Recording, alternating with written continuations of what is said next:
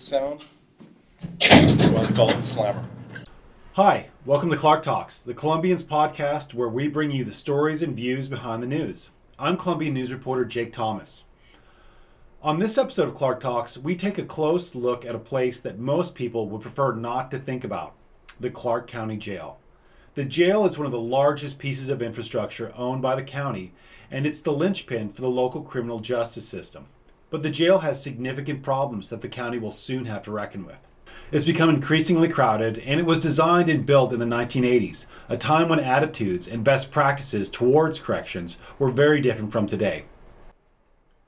In this Sunday's Columbian, we take a look at how the jail itself has become an obstacle to reducing recidivism and what could happen if the county doesn't come up with a solution. To get a better handle on what's going on with the jail, we interviewed Clark County Chief Corrections Deputy Rick Bishop about how the county got here. He also took us on a tour of the facility. There, he showed us how the jail falls short of standards for modern correctional facilities and how his staff has gotten around the building's physical limitations. Later in the podcast, Columbian news reporter Katie Sword and I will talk with Mark Brown, the lobbyist for the City of Vancouver. We'll talk about what the 2018 legislative session meant for the City of Vancouver and just what a lobbyist does anyways. And here's our interview and tour of the jail with Rick Bishop. So what is the last major upgrade that has been made to the jail? In 2000, we upgraded and we retrofitted this building. It was just over $1 million project.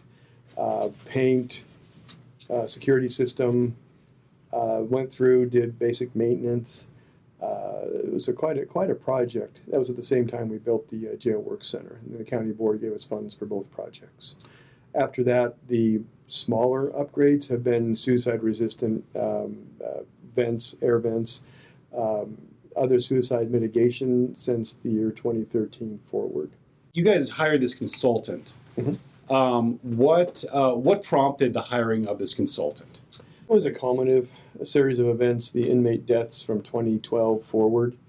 How many inmate deaths were there? Was it these suicides or? Yes. Okay. There was one in custody death that was ruled a homicide by the medical examiner. That was a gentleman who passed away during a physical altercation with staff. The rest of them were all inmate suicides. I know that was in 2012 there was 5, and then the numbers vary from there. In 2015, we came back and we had some other deferred maintenance. We had concerns about the building. We had a major fire event in one of the duct systems. And there was a lot of concern about the condition of the building itself. And there was a lot of opinions, pro and con, on what the condition really was. So we asked for the county council to fund a study, engineering, architecture, to give us a definitive what condition is this building in. And that's what they funded for us. Well, how does that tie into the condition of the jail? It has a lot to do with these supervision type that we have. We're an indirect supervision facility, which means there's a barrier between us and the inmates. And we go through at different times of the day, randomly checking on inmate status and their care. Modern 21st century jails, it's what's called a direct supervision model, where the staff is in among the inmates and working among the inmates.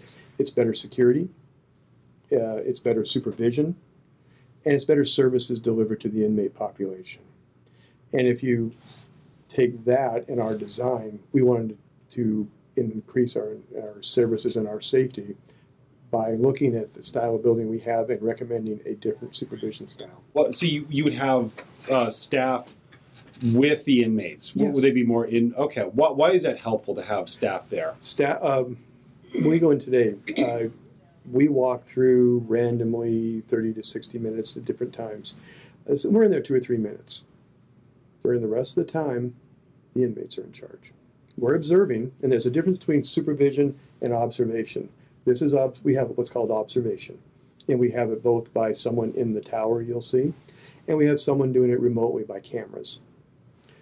Having an officer in a direct supervision or a deputy in a direct supervision environment allows them to walk away from their desk is locked up. They walk among the inmates They are able to find the baseline behaviors. They're able to notice when, let's say, an inmate is having a bad day. And the term that people use is they make a permanent decision on a temporary situation. Maybe they've gotten sentenced. Maybe their family has decided that they're done dealing with them. That something else occurs in their life. Where we have deputies in there understanding their baseline behavior and seeing and intervening in that direct supervision model. Washington County uses it. In fact, we're looking at going over there again in a couple weeks. Washington County, Oregon. Correct. And looking at their model again as we're moving forward through this. I've toured 20 to 30 jails in the past few years and worked in them. But my staff has gone to a couple different jails, and we have a direct supervision model in the jail work center and for some of our program delivery in HPOD for reentry. Okay, so why can't you do that currently? Why can't you have... Certainly. We have 27 living units, and we would have to put a deputy in each one. It just isn't economic. Most direct supervision living areas will have 50 to 60 inmates, which is about what a person can be expected to remember about a group's baseline behavior. And that deputy works in there. Right now we have living units, it's 5 living units to 1 tower. And it just, we couldn't hire enough staff, and the county couldn't afford enough staff to put that model in today. Okay, so it's a staffing issue, or is it more of a space issue? Both. If you had more space, would you be able to use fewer deputies to have supervision? Well, first of all, when you talk about staffing, it's a multi-step process. The National Institute of Corrections has a model for staffing, and it's not just based on floor space. There's not an inmate to staff ratio. It's a multiple step process for delivery of services. So it takes quite a bit to figure out a proper level of staffing. But your basic question, if we had more room and we were able to spread out the population and put a deputy inside, yes, we could do that.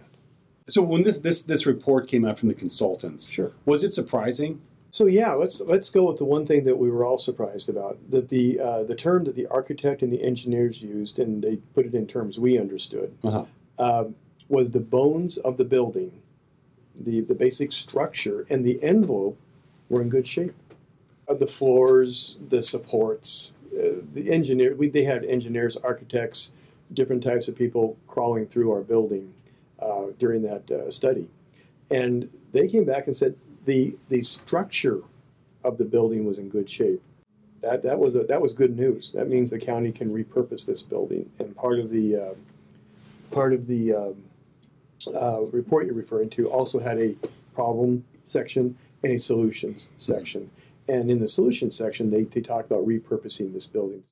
What didn't surprise us, the condition of our security system, the condition of our doors, the basic design of the building, because they looked not only at the building itself, but how we deliver services and programs, and how cramped, I think the term was cramped. And you can see all the deficiencies, especially in our intake area, where we really lack the space to assess people coming in, and we talked about that in the presentation last week, and that one of the reasons we're lowering the population in the jail is so we can build in assessment space in the main floor and get people looked at and try to figure out what services and help they need to break the cycle of recidivism. So when you say assessment, what are we assessing? Mental health, getting an idea of what led them to our door or what led them to the allegation of the crime that they're here for. You have a list of things of people that our reentry program addresses, and we're trying to get that started at the door so when people get released, because we don't always know when someone's released. They can post bail, they can get recogged, the judge can release them.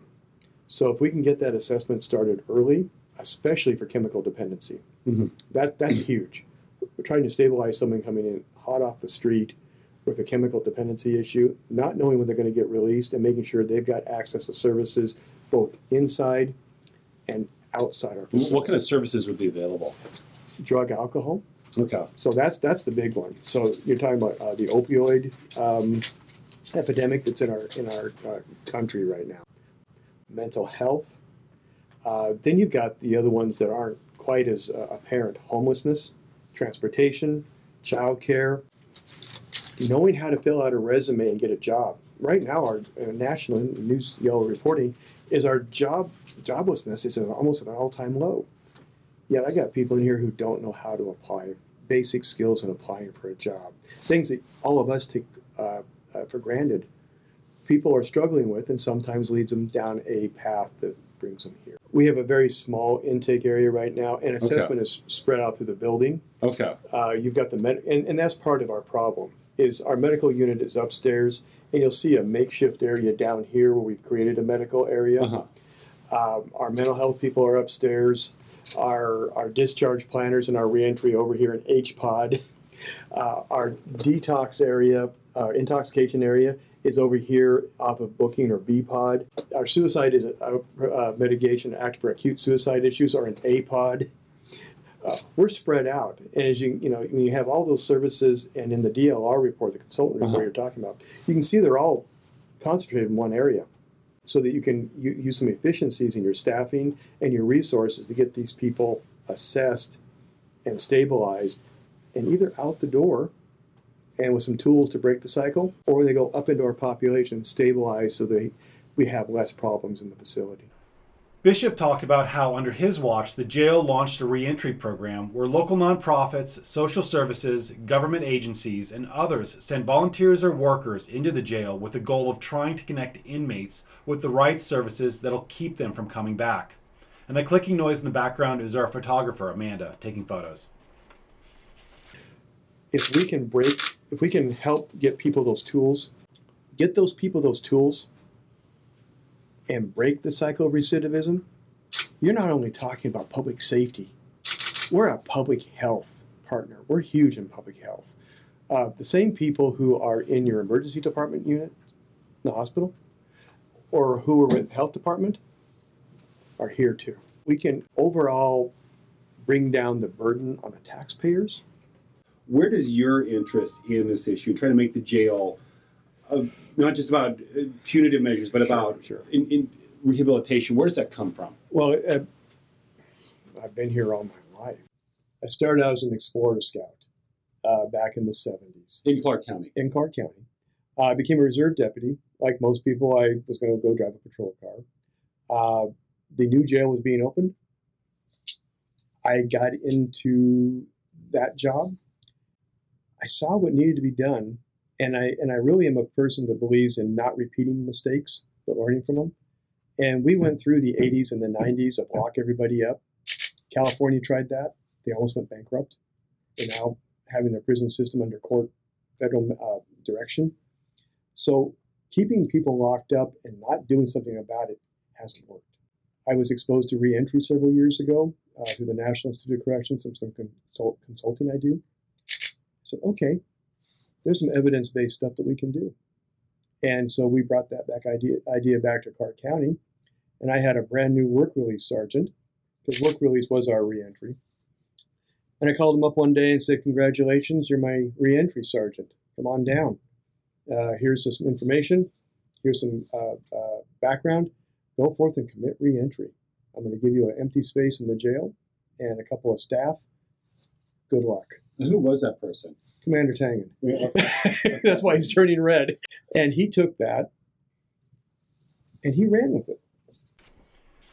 In a follow-up interview, Bishop stressed that he really doesn't want to take credit for launching his reentry program. Instead, he credits community partners and his staff. Here's Commander Randy Tangen talking about how the reentry program works. The way a reentry program works really is you embrace the community around, the community we live in, and engage the services that already exist, and start to provide bridges from incarceration to those community-based services, because of the nature of our population, most people don't stay in this facility very long, not long enough for them to complete any treatment program or anything like that. So the best thing we can do is identify who needs what and then refer them to appropriate services in the community. The response from the community was literally overwhelming. to the point where now the biggest problem we have is we don't have enough space to accommodate all the organizations that want to help. The person has to want to do it. That's the first part. So this isn't hug a thug. I keep telling people that. If a person wants the tools, we'll get them the tools. If you just want to keep victimizing our community and you want to keep inside and outside the jail and you just want to do your time, okay, we'll provide you the bunk. And we have representatives when you get released and you want to keep doing it, they'll come pick you up again until you decide that you want to break the cycle. It's a two-pronged approach because we don't have the resources, space, money, even though we have a lot of community partners, to immerse everybody like they did in the 70s with what you call rehabilitation. Mm-hmm. So if you want the help, we'll get it to you. What we really need to hit is that 40-year-old career criminal who wakes up one morning and says, I can't do this anymore. Because if you've got someone who comes in 10 times a year, and the average, our cost per day is about $83 a day, and the average length of stay is about 16 days, and they come in 10 times a year, so 160 days at $80 a day, you're talking about a lot of money. But Bishop said that the biggest obstacle to expanding these services is the physical structure of the jail itself. We can make it work, but not to the level we need to. So it's not, what does that mean? What would it look like if it's working at the level it needs to? We would have a much larger area. Most jails that I've been in that are above 1,000 beds, and we were getting up to 800 and something before we started coming back down and working on our providing services. They have a nurse at the door, like we do today. We have an RN at the door 24 hours a day. And they have a mental health counselor. And they have the room to do it. We need a better way. It can be 16% of your jail population is severely mentally ill. It depends on what you read, whether or not it's 40% who are chemically dependent or upwards of 70 to 80%. You take that kind of population, you have to have the supervision, and you have to have the services, and then you have to have the security so they're safe. And yeah, we're making it work right now, and we're delivering the services to the best of our ability. But the community and our partners expect more. I asked Bishop what would happen if upgrades aren't made to the jail. If they don't make changes, we will run any kind of resource that the county gives us to the best of our ability. And that's why you've seen us lowering the population. And the question the county asked is, what if the population doesn't get lowered? And my answer was, I'll be back before you to rent beds somewhere in the state. Where would that happen? Where would you rent beds? We've looked at there's 3 or 4 different jails in the state that rent beds. Yakima rents beds. Benton rents beds.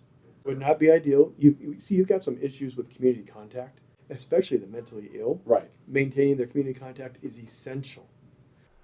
Bishop took us on a tour of the jail where the first stop was HPOD. This is where the jail offers its reentry program. So this is H. This is when they've got inmates in here. There's the classroom, some separate areas, computers for work source. This is direct supervision. Mm-hmm. Desk, inmates, nothing between them. This is our old work release unit from back in the 90s that we repurposed. So our classroom for our reentry classes is over here where we have providers come in and provide those classes. That's Sergeant Ken Clark. So they do all of that type of classroom work there. So when they take breaks, they go to the dorms, so they still have areas where they can get away from that stuff. And then we also have our LEAP program, which is an employment program. Mm-hmm. So we've set it up in there where we have actual computers where they can go out and do, there's lesson plans they do on the computers, they build their resumes.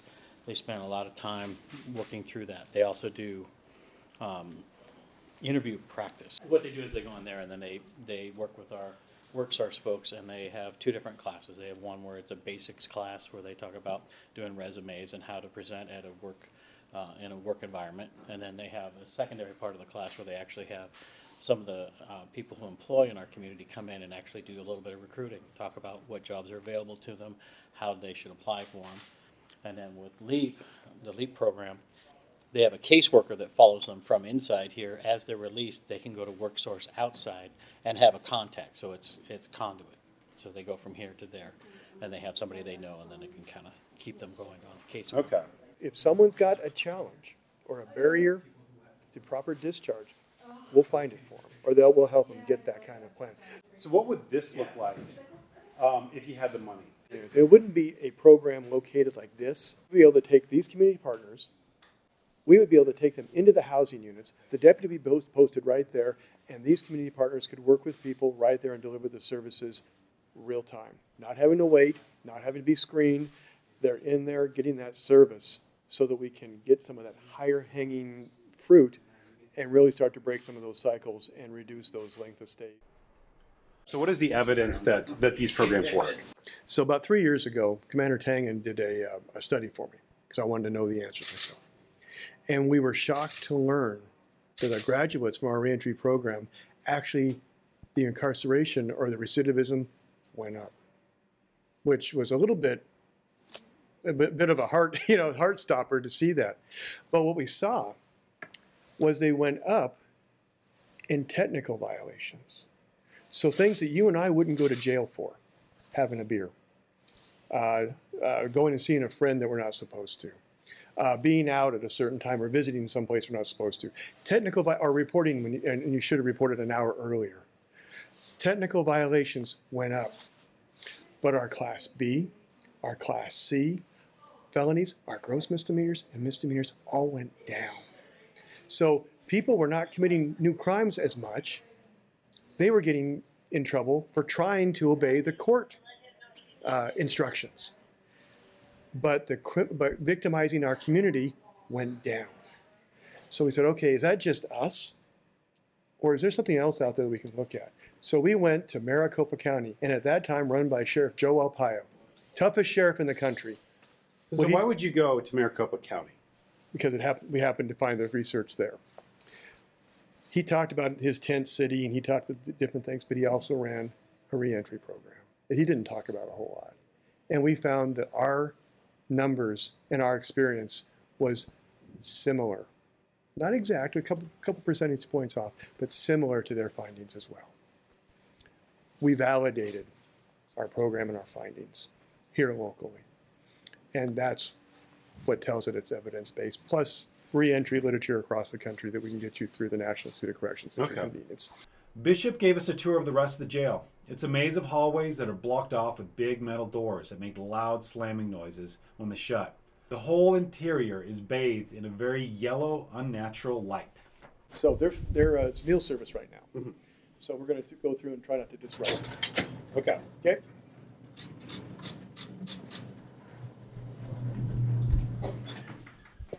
So we're in intake.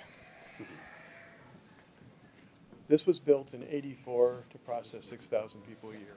We process about 16,000. How do you do that? Slowly. Okay. What's this room used for? It looks like there's a bathroom. It's just holding. It's just holding. But one of the things that a little known fact about us, we also we're the holding for public health. Okay. And these are negative airflows. So if someone doesn't take their medication, there's a civil arrest warrant. The public health officer. So negative airflow that indicates that somebody's taking them out, taking the air out, and they're contagious with something. We don't do it very often, but every once in a while we get someone in that doesn't take their medication, and the public health officer has them arrested and brought to us until they're stabilized. It's just that's what most people don't know what those things are. Okay. So when somebody comes in here, what do they do? So they come, the patrol car pulls in here. Into this garage area right here. Correct. Call it a sally port. In fact, there's one coming in right now. They pull in, they secure their weapons, they make sure the person is searched, they come up here. They wait, they have some electronics documents they present to our folks. Their person is brought in, they're patted down, clothing is taken, weapons or anything is taken, receipt is given. Then we have screens upon screens, and this lady's having a crisis right now. We have screens upon screens. Person in the background. Yeah. We have screens upon screens of information that we collect from the person, including if there's any kind of medical issues they have right there. Around the corner, we have an RN who's stationed. You have signs saying if you need medical attention in English, Spanish, and Russian? Yes. Okay. Plus, for the hearing impaired, we have some signs that they can ask for different types of accommodations. Do you need accommodation for disability? Right. So we're trying to come through here. Information. That's where they give them information right there. Put into jail clothing. waiting for processing to go upstairs. If they're intoxicated, we have 2 detox, larger cells. They're not that big. Over there on this floor? Yeah. Okay. And so what is this curtain here? Well, when we opened, our fingerprints and pictures were around the corner over there. Well, we needed a place for the nurse for medical privacy. So we ended up moving all of our fingerprint machine is there, and literally our camera is right there, and you have a privacy curtain for your photo. Okay. This is for your photo? Yeah. Okay. For the Yeah. mugshot. Okay. Yeah, Why would you need a privacy curtain for that? You don't want to put people on display. Again, it's basic human dignity. Plus, we take pictures of different parts of their body. Then we may have them roll up things, and we don't want a young lady with a bunch of guys. Sure. As she's getting her photo taken. So, Okay. make sense? Okay. Where's the nurse? The nurse is down there. Around the corner on the Okay. left. And you would have like all the offices for all various services here. This Have it would here? be triple the size. This would be in a 21st century jail when you go to Washington County. This is actually, this area here, and these areas here are open. It looks like a bus station. There's a bunch of seating like that, which we just got the seating here a few weeks ago. Before that, we had a bunch of benches. There'd be an open area. There'd be a TV set, phones, water, restrooms. And if you're a lady or gentleman, you would sit there and wait to be processed in. Around the outside are cells. If you aren't a lady or gentleman, we have a cell that you can wait in. So who's not a lady or gentleman? Is it somebody who? Someone who's highly intoxicated, who may be assaultive, verbally Then disruptive. they go in one of these cells. Right. Okay. But that would be a modern jail, a modern intake area, and it's expected behavior. You're explained the jail rules when you come in, and you immediately learn direct supervision and what's expected. And that way you run a calmer, quieter jail. You have your medical. I've seen some jails where the inmates sit there and they've got a number or the last name, and this is gone. And the technician or the corrections deputy, Smith, needs you to come up now to sit down, just like you would do at DMV Right. or any place else, and be processed in. Okay. And so would this wall be here, or would these cells be here? Or? Okay. It'd be all open with cells on the outside of it. Cells be for the non-ladies and gentlemen. Correct. Right now, I don't know how you feel, but this is pretty closed in. Okay. This So is these people will pretty just be small. calmer with the But environment. I know. You know. How do I you know. I've been in 30 jails in the past 8 years in 25 different jurisdictions. And just having this layout that you described really Calms. does contribute to a Right. calmer atmosphere. Correct. Okay. You still have some people who aren't ladies and gentlemen who need a cell. But a majority understand how this works. Okay. Okay? Okay, no photos, please. So this is our, come on over, it's okay. So these guys are intoxicated or detoxicated. So these gentlemen are in here for 12 hours to 4 days. We clean it out a couple times a day. But this is what we have for intoxication right now. And detox. What I want is have a detox like this. So after 12 hours, you've at least sobered up. You may not be detoxed, but you're sobered up, you're not acting out. Then we get to the detox area. We have it down here because the nurse is here and she does vitals. And she checks on them every 30 minutes. And the officers check on them every 15 minutes at different times to make sure they're okay. This is the infamous blue room. Active suicide. This deputy here is there's someone here 24 hours a day. Cameras in each of the cells, privacy marks over the toilets. Again, basic human dignity. But we have the mental health comes down here several times a day and week to check on folks. We want them cleared out of here as soon as possible. How do you? When can you clear them out? What? Well, the mental health counselor, their master's level mental health counselors, says that they're no longer a threat to themselves. Okay. So this is part of the work we've done. You'll see that the phones, they don't have cords. It's the old-fashioned put your inside. The air vents are specially designed, so it reduces the chance of hanging yourself. Hi. Good. How are you? Good.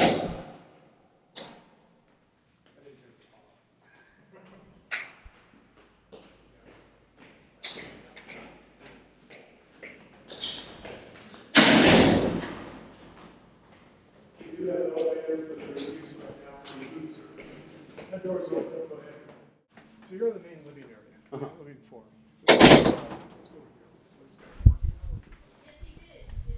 So we got medical. This is the original medical unit.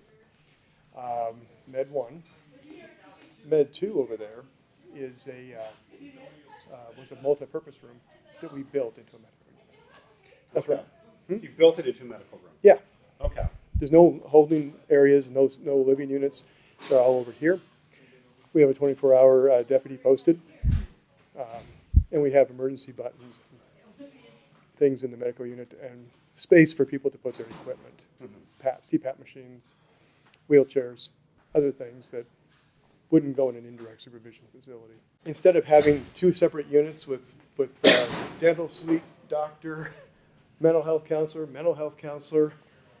doctor, PA, nurse. Right, so they're all over. It's all over the place. And you got another nurse's station downstairs. Again, but you make it work. I mean, how? we are, but it's the number of staff we're using. That's the whole thing. We're overcoming the building's deficiencies and outdated design with people, which isn't the best. With people. So the people are just working harder, Not just working harder, we got more of them. have more people. Okay. Yeah. Okay. Yeah. So if you would require less people if you would. Depending on the physical design, or we would use the same amount of people to give better service. I see. Does that make sense? Yeah. So, I'm asked all the time, how many more staff would it take? It depends, once we get a floor plan and we move this here, maybe we can eliminate a post here, maybe we can do this, but it's a multi-step process. Tower, indirect. So, medium security. Again, indirect supervision. Okay. Remember I told you at the beginning of the interview? Yes. No, we're okay. I just knocked on your window. Thank you. All this would be gone. This whole area would be cells with this whole open space, and the deputy's tower would be a desk right here.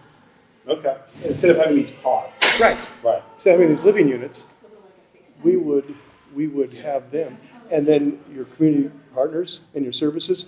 There's already a deputy in here providing security. Right. They come in. Because right now we're in this hallway and we're looking at a pod at a medium security. Females. It's some of them are on the phone. The walls are really scuffed. Some of them are lying down. Some of them are cleaning stuff. And then we're in this hallway. It's divides the pod and the deputy who is supervising, who is observing. Yep. Now I will say, the staff has done a terrific job in keeping this place clean. It may not seem like it. It may not seem like it, but this is a clean jail. Right. For an indirect supervision, this is a clean jail. These folks really do a good job of keeping their living unit, considering that there's an average of 2 to 3 people per cell. They're doing a pretty good job. Mm-hmm. And these ladies over here in their dormitory have done a really good job. Okay? Now, I've got, my nose is deadened to smell, but every jail has an odor. Yeah, what does the smell come from? What do we smell? People. Just people? People and cleaning solution. But yeah, I mean, that's it. You're smelling people. But we're lucky we don't smell it anymore. Yeah. So, all right, let's walk to the other side. So this is the same for jails. We have Paul Commander. So maximum security sliders. Part of the bed reduction of the population is we used to have double bunks in all the lower sections, and these are now single bunks because if you're mentally ill or you've got an issue, just because I've got 2 bunks in there doesn't mean I can use them. So we went to single bunks and lowered the bed count to reflect that actual cell is being used by one person. Mm-hmm. That makes sense. Right now, it looks like we're putting in the new camera, or the new TV. We're building a custom box right now. Perfect. So part of the suicide mitigation was when you were in HPOD, there's a big box for TV where people could get up on top and do different things. The county bought us trim line, and there's slopes so people can't get up there, and it reduces the suicide risk. What's up? You have to be approved. So, writing thanks to a surgeon, start there, okay?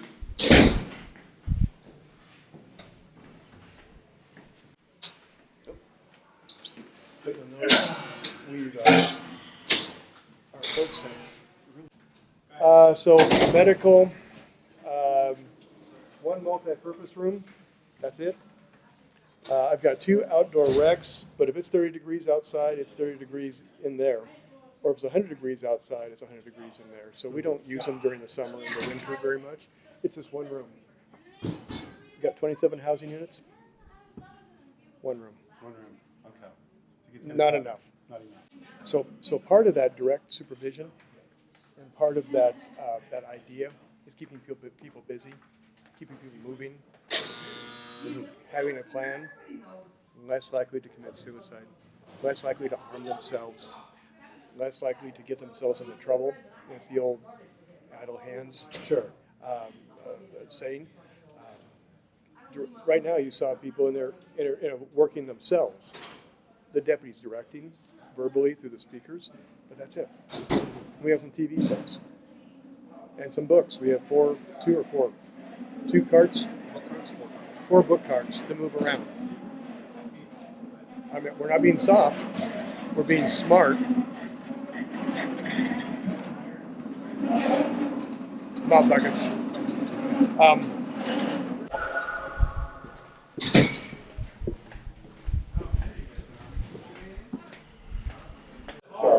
This is jail. Next up on Clark Talks, Mark Brown. Who do you lobby for, Mark?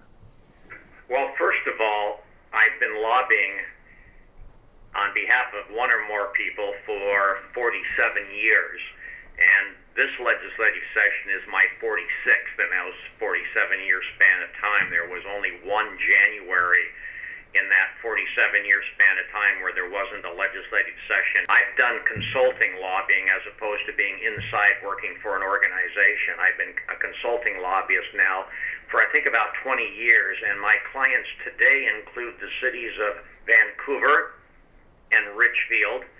I also have the city of Lacey and the city of Carnation, and I also currently represent Partners in Careers, that wonderful workforce training group down in Clark County. And then also the amazing folks at the Historic Trust, which, as you know, manage all of the city-owned properties within the Historic Reserve, and they also now have the Mother Joseph Academy building. And I've had all of these clients for a long time. The city of Vancouver, I think, probably for over 20 years. So, Mark, what exactly does a lobbyist do in Olympia? In one word, advocate is, I think, the best single word description. We're an advocate. Our job is to get state government to be value added for our clients. We want the legislature to be helpful, not hurtful or harmful. We want the executive branch of state government to be a positive influence. We're just like everybody else. If there's a grant program, we want our fair share. If there's a new transportation revenue package, we want our fair share. Legislation, we don't want unfunded cost or underfunded cost to be imposed upon us. We don't want preemption of local control. We have policy bills like some that Vancouver is pursuing this year that we'd like to have advanced. And so we want state government to be helpful, a partner, and so you end up with offense and defense. There's stuff that's proposed that you don't like, there's stuff that's proposed that you do, but you're an advocate for your clients. You want the legislature to be value added, and for the most part, I think that has been the case. At least for the time that I've been on the ground up here in Olympia lobbying. So Mark, I think with a lot of members of the public, they think of lobbying as it has this image in their mind of maybe like backroom deals and smoke-filled rooms. But what does? But I imagine the work is a lot more mundane. How do you advocate for your clients? Well, that's a great question, and it's not going to be a short answer, but you do everything you need to do. Let's take the city of Vancouver as an example. One of my jobs is to work with them in advance of a legislative session to develop an agenda. What is it we want to ask the legislature to do? What capital budget projects do we want them to fund? If there's transportation funding, what projects? We are identifying policy issues, changes in state law that we want to have made by the legislature to make things better on the streets in the city of Vancouver. You're looking to help them identify opportunities and develop a legislative agenda. That's their ask. Then in advance of legislative session, you're meeting with legislators and you're saying, would one of you be willing to sponsor a bill that will help law enforcement in dealing with illegal massage and reflexology parlor and activities? Would one of you please sponsor a bill that would make it easier for us to surplus low-value property? Would one of you help sponsor a bill that would expand an existing Department of Ecology grant program for municipal wastewater facilities so we could be eligible? You're looking for legislators to sponsor your bills. Then you've got to get those bills introduced and referred to committee. Then you've got to go to the committee chair and ask for a hearing. Then if there's a hearing, you have to orchestrate the hearing. Then we got to get the bill scheduled for executive action and move to House Rules Committee, and then from rules to the floor. Then we've got to line up the votes. And you're doing everything you can within a complicated, highly competitive, time-limited environment to advance your client's interests. And so you're doing all of those things. You're also meeting with legislative staff. And, you know, you're working the doors. Some of your listeners and viewers might have heard that expression. You're literally at the doors of the House and Senate, sending notes in, asking legislators to vote yes on this bill or no on that bill. You're using modern technology. You're emailing and texting legislators. It's a interesting process. You're trying to influence the outcome of the process. You're using every means available to you. I've been fortunate during my career to represent people that wear white hats, I mean governments and nonprofits that are just trying to make things better for their communities and for the people that use their services. But I apologize for the long answer, but it's complicated. Right. So when you're advocating for a bill, are you just being persuasive? Are you just making the case, or do you have any leverage, or do you have anything to trade, or how do you get what your clients want? Well, in my case, it's I have the advantage, as I just mentioned, of representing what I call the white hats, the good folks. My clients are trying to help people. So what we take to legislators is ways in which we can make things better on the streets of Vancouver and let them take credit for doing that. So we have ideas, we have projects, we have needs. I mean, who wouldn't want to see the Clark County Historical Museum, which is owned by the city of Vancouver, the old Carnegie Library? Who wouldn't want to see that made accessible for ADA purposes, which it's not now? So we're asking for a grant for $300 and some thousand to make that facility ADA compliant. I mean, these are the kinds of things that we do. We have good ideas for improving things in the community, and that really is the best leverage. We're not asking for anything that increases someone's profit margin. And, you know, there's nothing wrong with that. But the point is we're just trying to make things better with great ideas and projects. And so that's the leverage. That's, you know, we don't have political action committees. We don't make campaign contributions. Not my clients don't. And so we just have great ideas for improving Vancouver and Richfield and the lives of people on the streets down there. And so that's the leverage we have.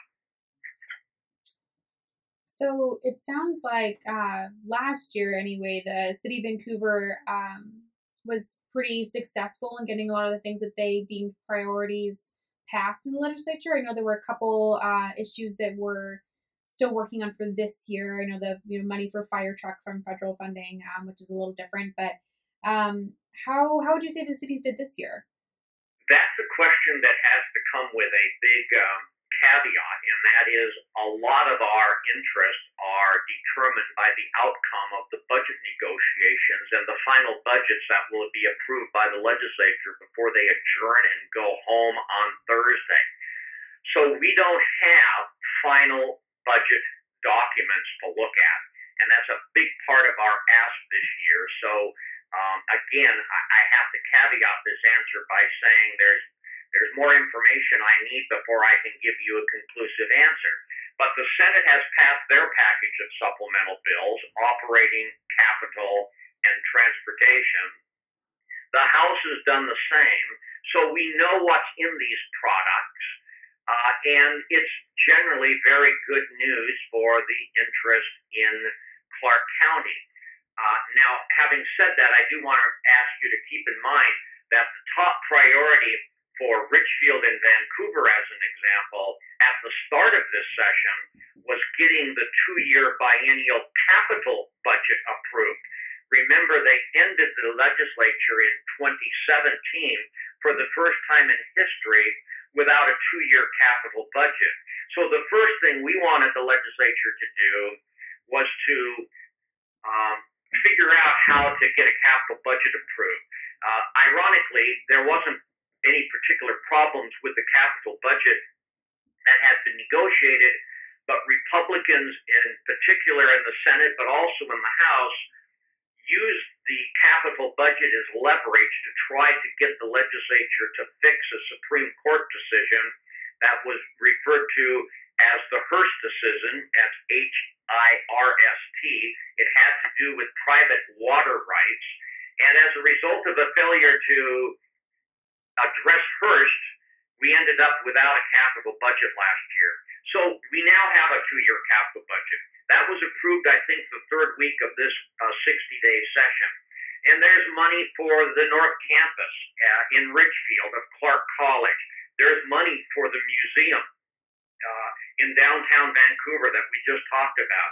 There's money for projects throughout the region, improvements at the Harmony Sports Facility, improvements to the Bridgefield project. That's a partnership led by the Vancouver Housing Authority. The folks that do home care at CDM, Share. There's just a lot of capital budget dollars that will now flow to good projects in Clark County. So that by itself, I think, represents a success. Now, these supplemental budgets for the rest of the biennium that are in play, there's a lot in there for Clark County as well. The Port of Vancouver is redeveloping the old Red Lion site. They have this, what they call Terminal 1 project, the Renaissance Trail. There's money in the supplemental transportation budget approved by the Senate for the Renaissance Trail, and there's money in the House capital budget for the Terminal 1 project itself for infrastructure. There is a grant for the folks at Partners in Career to do a pilot with the WorkSource people. That's in the Senate operating supplemental budget. There's a lot of things in these transportation, capital, and operating supplemental budgets that we'll see the product here within the next 24 hours that I think will bring more good news for the folks down in Clark County. The City of Vancouver also wants the state to put more funding into the Criminal Justice Training Commission for the Basic Law Enforcement Academy. I think that will happen. We also want them to increase the amount of money they're sharing with cities from the marijuana sales in the state of Washington. I think that's going to happen. So I think that at the end of the day, when I come down on the 12th of March and do my report to the City of Vancouver, I think it will generally be good news. Are we going to get everything we asked for? Of course not. We never do, and we don't expect that. Is there anything that the city is really hoping for that you think isn't going to make it through the session? Probably the one area where I'm most disappointed has to do with the City of Vancouver was seeking 4 pieces of legislation. That was too much in a 60-day session where there's so little time and so much competition.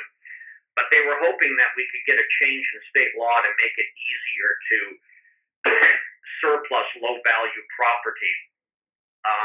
This is, I think, really interesting. The city of Vancouver wanted to give a file cabinet away to Habitat for Humanity. Estimated value of that $75. They had to bring the law department in to actually draft a resolution, publish and publicize that, and hold a public hearing so they could give a $75 used cabinet away to Habitat for Humanity. That's ridiculous, cost time and money. So we had a bill to simplify that process for surplusing low-value property. One other thing that I think you've written about that you'll be interested to know is I don't know if Senate Bill 6195 is going to get delivered to the governor. As a reminder, this is the bill that within the Department of Transportation would create a new Projects of Statewide Significance program for transportation projects over $1 billion in cost. And the idea is that these projects are complicated. They're mega projects. They're mega difficult. And this would put a team of people into the Department of Transportation to help from the get-go move those projects forward. That bill passed the Senate, cleared the House Transportation Committee, and is sitting in Senate rules, and it may not survive. It may not pass. And if it doesn't, we'll be back at it next year. But that would be a big disappointment to us. Speaking of complicated transportation projects, the conversation of an I-5 bridge is ever present, especially given that the mayor here has identified that as a priority, something that she really wants to work on. Oregon isn't really ready to come to the table, it seems. But have you heard any talk of it up in Olympia? Well, actually, there's been a lot of talk in Olympia because there actually were a couple of different bills to deal with this, either directly or indirectly. First of all, remember that last year, our legislature, at the request of our delegation, created a 5-state coordinating panel comprised of an equal number of Washington legislators and Oregon legislators to reboot the conversation about how we're going to replace those two bridges. It's not resuscitating the CRC project. That's dead. It's not looking in the rearview mirror. It's looking forward about how, on a by-state basis, we figure out what the solution is to replacing those bridges. It could be a little bigger conversation than that, but that's the focus. Washington appointed their 8 legislators, and we're still waiting for Oregon to do that. There was a bill this session to make sure that the funding for that by-state group was actually available. I don't know how to describe it, but there was a question about whether any of that could be spent unless both Oregon and Washington were at the table. Even without Oregon, there's some work that needs to be done. And so there was a bill to ensure that that funding was available to be spent. And it turns out they don't need the bill. It can be handled administratively. But, you had that conversation going on in the House and Senate. And so that legislation brought focus to this. Again, you've had 6195 in the House Companion Measure on projects of statewide significance. That bill is not specific to how we will replace those bridges. But obviously, when there is a project, it would be over $1 billion, and it would benefit from that kind of a program. So that legislation brought focus to the continued need to figure out where we're going next. Representative Kraft had a bill to study a third bridge, and that brought some attention to this challenge and issue. That bill didn't pass. So there's been a lot of discussion here this session about how we continue to move that ball forward. With the Democrats now controlling both houses of the legislature, how's that changed things? Has there been more bills passed? Have the quality of the bills passed? Or what has that meant for your work? Well, that's a great question, and it's interesting because it's the first time in a while that we've had both the House and Senate controlled by the same party. And I think that it's the reason why we ended up with an unprecedented number of new bills for a short 60-day session. I mean, theoretically, the 60-day session is do the supplemental budgets and maybe deal with some emergencies, one or two major policy initiatives, and go home. But because Democrats have been in the minority in the Senate in particular, you ended up with a unprecedented number of new bills. I actually stopped counting when there were 1,500 new bills introduced this year. And keep in mind that there are hundreds of bills that were introduced last year that are alive and active and under consideration. So from a lobbyist perspective, you ended up with an unprecedented volume of legislation moving through the various pipelines and subject to the various cutoffs. And so that's why I said in my introductory comments about how it's very competitive up here just to get a hearing, to get a bill scheduled for executive, to get it pulled out of rules and brought onto the floor calendar. There's so much competition. It's made it much more difficult, frankly, and far more bills died than passed. The second I would say is you've seen a lot of legislation that never would have passed. I mean, the Democrats in the House and Senate have an agenda. They wanted to pass the Voters' Rights Act of 2018. They wanted to ban farm reared fish from our coastal waters. They wanted to move forward on voter registration. So when you get your driver's license or registered your vehicle, I can't even remember, you're going to be automatically registered to vote. They wanted to move forward on pay equity. And they were able to send that bill to the governor. They wanted to move forward on net neutrality. None of those bills would have passed if the Republicans controlled either the House or Senate. And I'm not saying that's bad or good. It's just a fact of the matter. So you have what can only be described as a lot of pent-up frustration by the Democrats with the inability to move what can only be considered a very progressive agenda forward.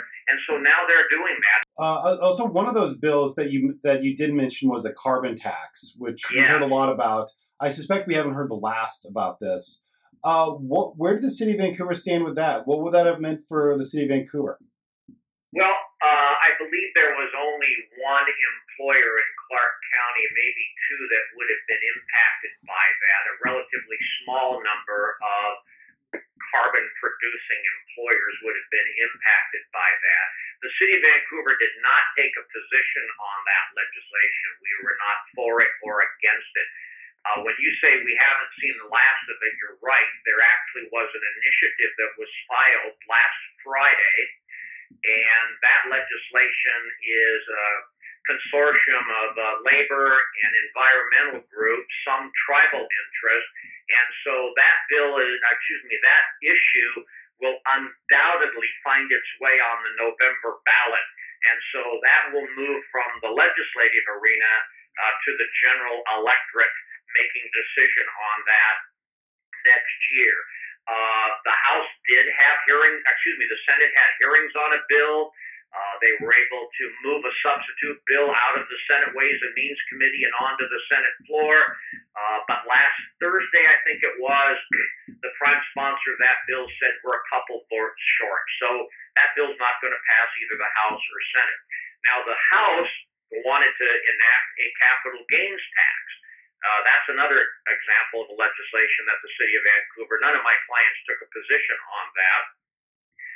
They wanted to use that to help fund a reduction in the property taxes that was the result of the McCleary fix from 2017. That bill also never moved to the House floor for a vote because there aren't 50 votes in the House to pass it. But it's something that the governor is interested in. He's also interested in the carbon tax. And so those will be back both of those will be back in one way or another. I don't know if the capital gains tax goes on the ballot or if it's just a legislative issue next year, but it's not going to go away either. Great. Well, thanks so much for joining us, Mark. My pleasure. It's I don't want to sound too grateful, but I'm really grateful that I have some great clients down in Vancouver that, like I said, are all white hats just trying to do good things. And that's our podcast. Thanks for listening. You can find the podcast just about anywhere you find podcasts. iTunes, Stitcher, SoundCloud. We post it straight to the Columbian's website the first Thursday of each month, so you can find it basically everywhere. Thanks for tuning in. We'll see you later.